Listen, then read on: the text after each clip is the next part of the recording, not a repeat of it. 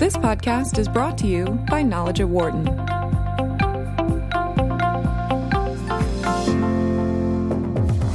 You're listening to Knowledge at Wharton on Business Radio. Here again is Dan Loney. Welcome back. Hour number 2 of Knowledge at Wharton here on Sirius XM 132, Business Radio, powered by the Wharton School. Google is changing its sexual harassment policies a week after some 20,000 employees worldwide staged a walkout. The mass protest followed a New York Times story saying former senior executive Andy Rubin left the company, but did so with a $90 million exit package after harassment claims against him were found to be credible. Among the changes, Google's CEO Sundar Pichai sent a letter out saying that arbitration in these instances would no longer be mandatory.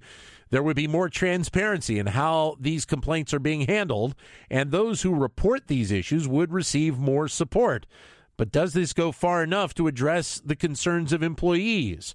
With more on the impact of this decision, we are joined in studio by Stephanie Creary, who's an assistant professor in the management department here at the Wharton School. And on the phone, Harley Shaken, who is a labor expert and professor in the Graduate School of Education at the University of California at Berkeley. Stephanie, great seeing you again. Thanks for having me. Thank you. Harley, great to have you on the phone today, sir. Good to be here. Thank you.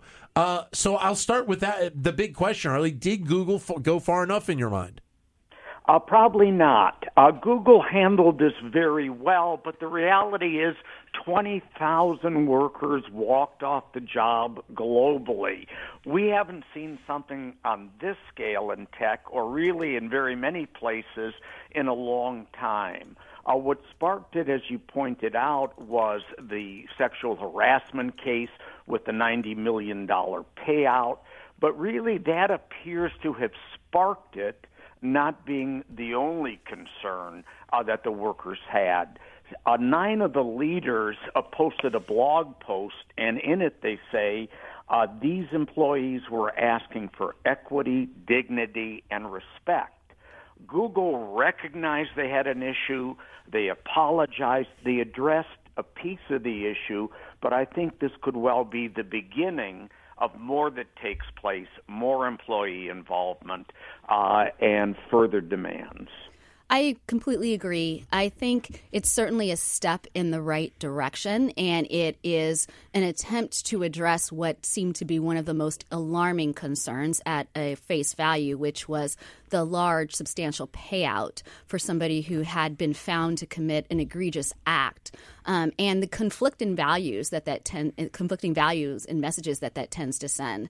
But certainly, when you look at the wide range of things that the employees were asking to address, it was about larger issues around discrimination in employment policies and practices in the company, and so they still have a lot to do to begin to address those issues as well. Harley, I guess from a layperson's standpoint, where I am, having arbitration as a means to settle potential sexual harassment, that seems to me a bit off. Am I close to being right on that?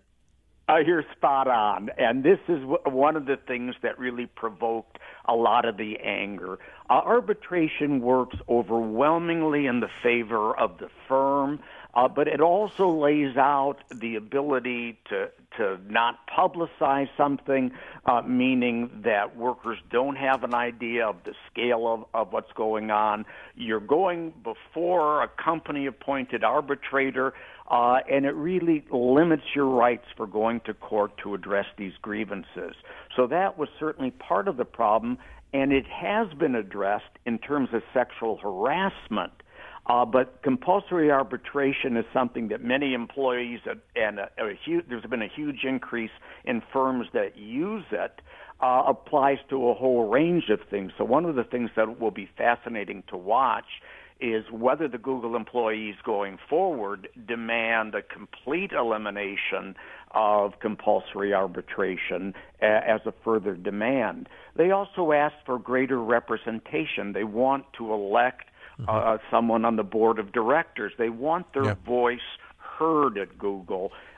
This is a step in that direction, but I think we could see much more. I don't know if Google, Stephanie, is willing to give that spot to an employee to kind of be that voice of the company, but it probably would be a good thing when you talk about some of these instances that obviously have come up and the concerns and developing a better relationship between the C-suite and the employees. Yeah, it certainly is unprecedented for many companies to think about putting an employee or representative employees on the board, but there are certainly ways to go about doing this.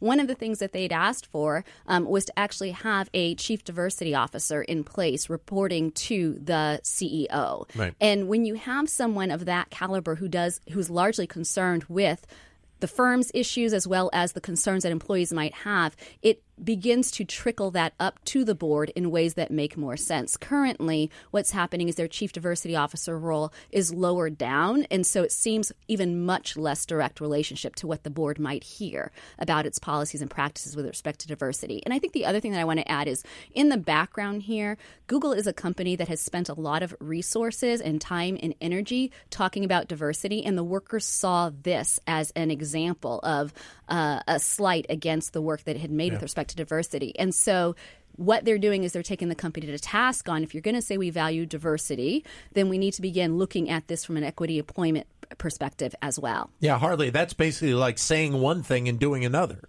Absolutely, and that really rankles these workers. One of the things I've been struck with a lot of the interviews and comments that Google workers have made, these are a very bright, very energetic group of people, many of whom who are attracted to come to Google to change the world in a positive way. So they have a lot of idealism, they believe in what the company could do, and they feel, I think, offended that the company is not doing this in a number of critical areas. I'm struck by the title of the blog post I referenced a moment ago, Collective Action Works, and we need to keep working. What 20,000 people in the streets indicated for a moment is their voice is far more powerful if they work together than if they simply stand alone. So it's not an open door they're asking for. It's the ability to have their voice really as part of what Google goes going forward. That raises another issue. Might this be a step on a road to a union? In a way, this was reinventing what a union does spontaneously. It's a long way from an organizing campaign, but it raises some issues that go beyond the immediate demand. Right, because when you talk about arbitration, it's usually because there's a discrepancy between the company and the union involved. This is a unique kind of set of circumstances here, Stephanie. Yeah, it's a fascinating issue. I think certainly the larger takeaway is that the employees feel that they should have a voice in what happens to them. And certainly there are a lot of ways in which Google has established policies and practices with respect to diversity where it has given employees a voice. And again, if the employees see this issue of how sexual harassment is managed in the company as a larger example of how people are treated, how we deal with issues of discrimination and fairness, and we can talk about those other things, right, and we can be transparent about, whether or not we believe that the strategy that we have is fair to women, then why aren't we talking about sexual harassment? Why is that the one thing that's part of our diversity initiative that we can't talk about? So I think the larger issue here is making sure that we're not creating different, and that Google's not creating different value sets around what is appropriate to be conveyed to workers and what's not. Well, and you also need to have, I would think, a different set of standards now within companies in terms of whether it is somebody that's on the C-suite or it's somebody in the mailroom of what that exit is going to be for that employee. Certainly the fact that I think a lot of people are just taken aback by the fact that this executive got $90 million when he was walking out the door when he did something that, called him into question significantly. And realistically, there could be, I would think, charges against him. It's kind of stunning. Yeah, it's really stunning, especially since the next line of all the articles say that there are lots of people who've been fired recently for similar acts without getting a similar compensation. Yeah. And that's alarming, I think, to many of us and to people who work there. It's the idea of the rich get richer or there's no penalty when you're in a high status position like an executive, and that we only hold certain people, particularly those at lower levels of the organization, to similar standards. So why are we rewarding bad behavior when it comes with more power and money? Harley? I think Stephanie's raising an excellent point here. It was really striking.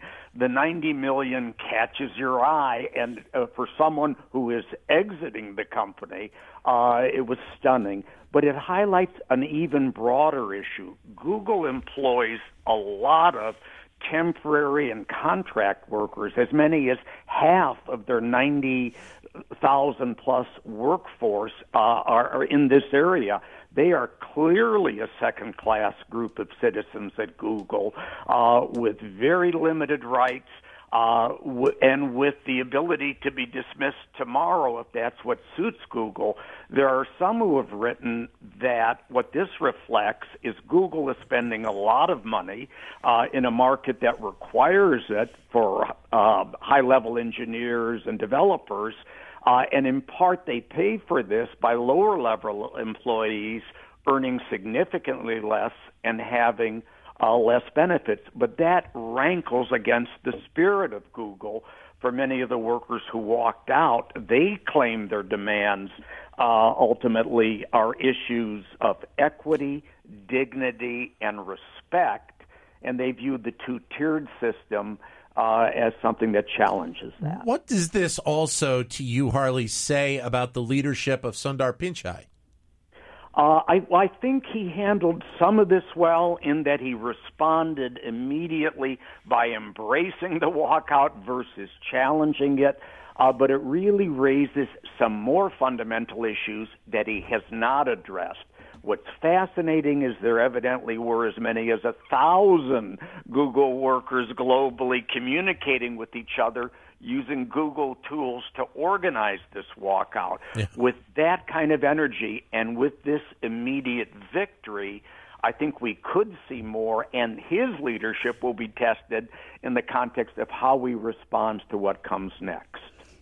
Harley's point, I think, that he raised around this notion of how fully employed workers are treated relative to contract workers, I think is a very important one.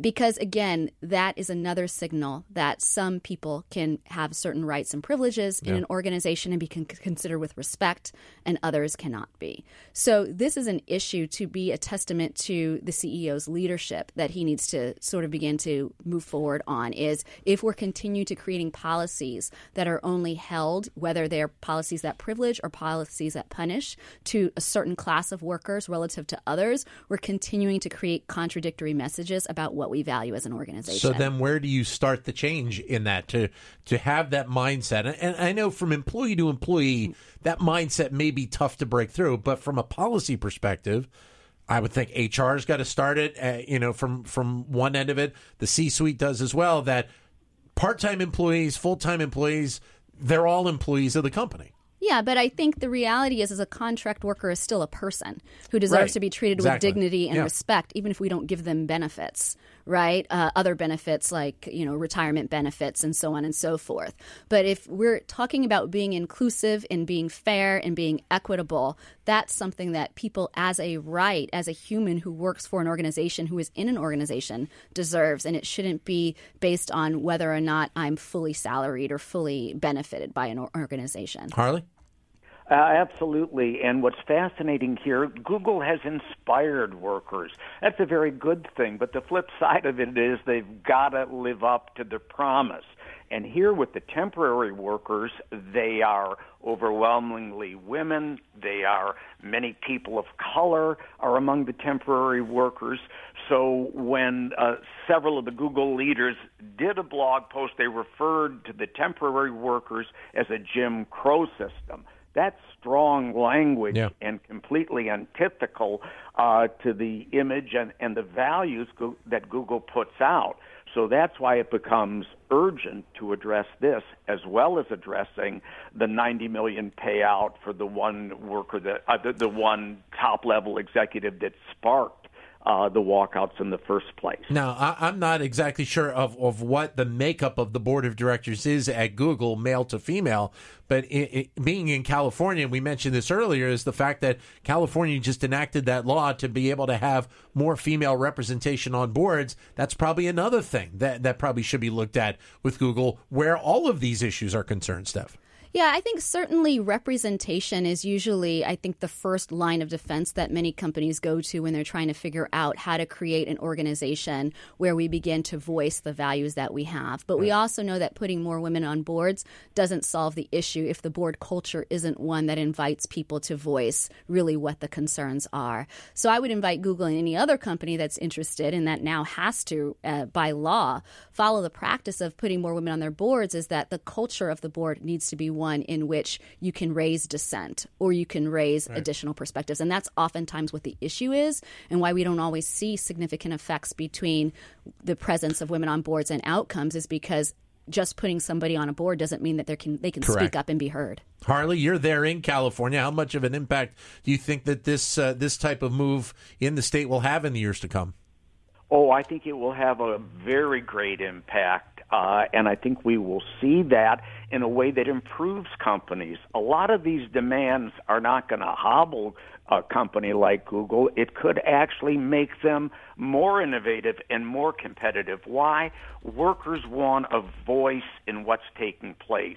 And to give them that voice brings their ingenuity, their commitment, their ideals, and their skills to play in what Google's trying to do. So the notion of representation, both on the board for women, but also for workers themselves, the fact of worker representatives as a union is not something that will hobble Google, but could very well improve the company.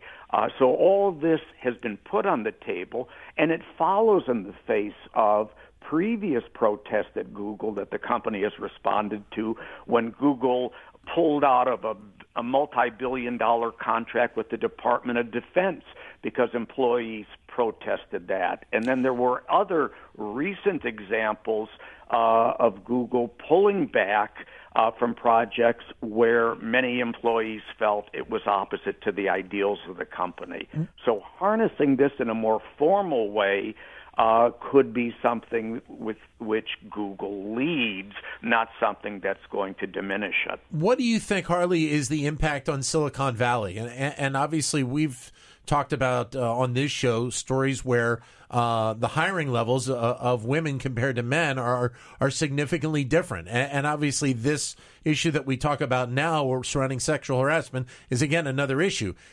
Silicon Valley brings us a lot of great technology, but they obviously have a lot to continue to work on where social issues are concerned.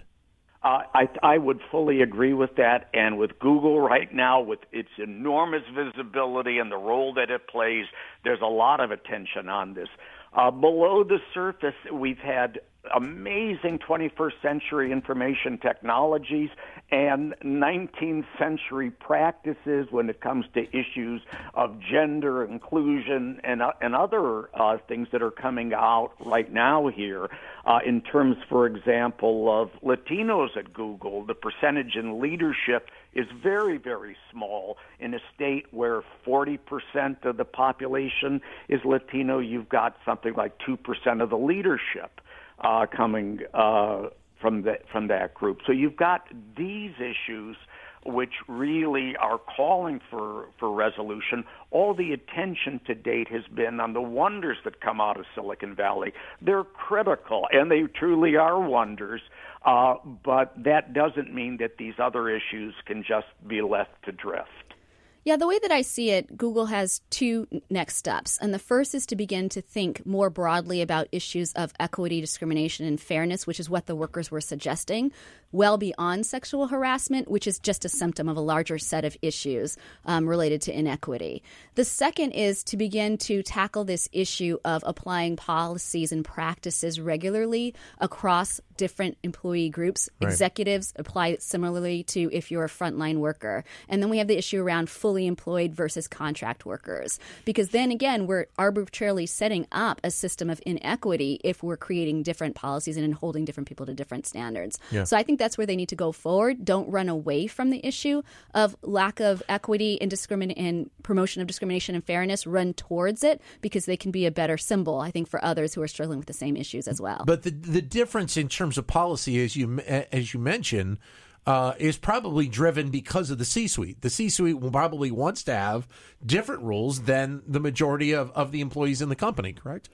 Well, I can't say what their motive is, but I can say that people who make the policies and practices are in the C-suite, right? And oftentimes policies and practices are made by the people who believe what they should be based on their own set of circumstances. So we do see bias existing in many company policies and practices. So that's why other people need to be looking at the policies and the practices at different levels of the organization and the board to begin to understand who are these policies and practices designed to benefit and who are they decide to exclude. And that's, I think, their next step is understanding that. Because in this case, with this particular sexual harassment case, it was a policy that benefited a C-suite representative and did not equally benefit somebody who had committed the same act. 844-942-7866 is the number if you would like to join in with your comments or questions. We're joined in studio by Stephanie Creary from here at the Wharton School, and joined on the phone by Harley Shaken, who is at the University of California at Berkeley. 844-942-7866, or if you'd like, send us a comment on Twitter at BizRadio132 or my Twitter account, which is at DanLoney21. Going back to what I was saying at the beginning here, Stephanie, it is surprising that a company in this day and age, their process to dealing with a claim of sexual harassment was arbitration. It kind of boggles the mind a little bit that was the process that they had in place. Yeah, I definitely was really concerned when I read about that, only because I know Google and many other companies are taking a lot of steps to be very transparent. Google has a diversity report. They disclose what the representation is in their organization. They have mandatory unconscious bias training. They've been talking a lot about this, and they've been highlighted a lot in the past for the work that they were doing. Why this was one of the issues where it felt, I think, to those of us on the outside, but certainly to people on the inside, that they were trying to hide something that should be much more transparent. That set of decisions, I think, is one that will be unclear to all of us. Harley? I think I would agree with that very much. But I think this is just highlighting a larger problem. What happens in the C-suite is obviously critical for the direction of Google, but you've got a new factor. You've got 1,000 Google employees globally who organize something. They're not going to go away.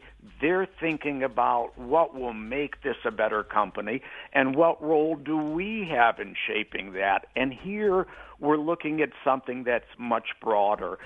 This is an age where we know unions have declined in many areas precipitously. But in a way, what we're seeing of late is workers reinventing the underlying concept of collective action and solidarity. It's odd to think that teachers in West Virginia and Google workers together both share this. They went to the streets to really articulate and to demand action on their demands.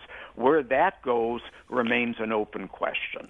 Do you think that this is a watershed moment for Silicon Valley, not only for Google, but the other companies there, that we will see significant change in terms of the understanding of employees and the treatment of those employees when we have situations like this? Or is this still a process that's developing, Harley, and still needs some time to really work itself out?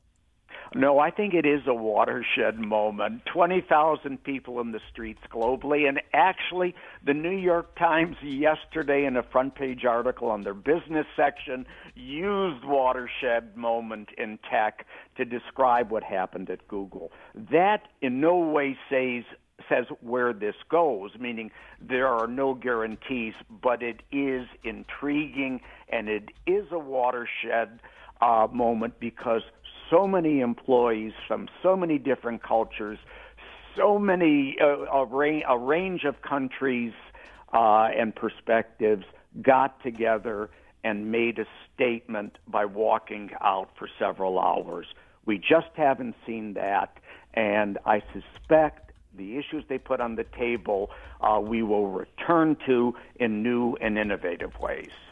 I want to actually raise a very interesting point that I thought was a really important moment of all of this, and that was the sheer number of male employees that walked out as well. Oftentimes when we start talking about sexual harassment, the conversation lends itself to gender, and it usually is a lot of female employees or workers or academics or experts talking about the issue.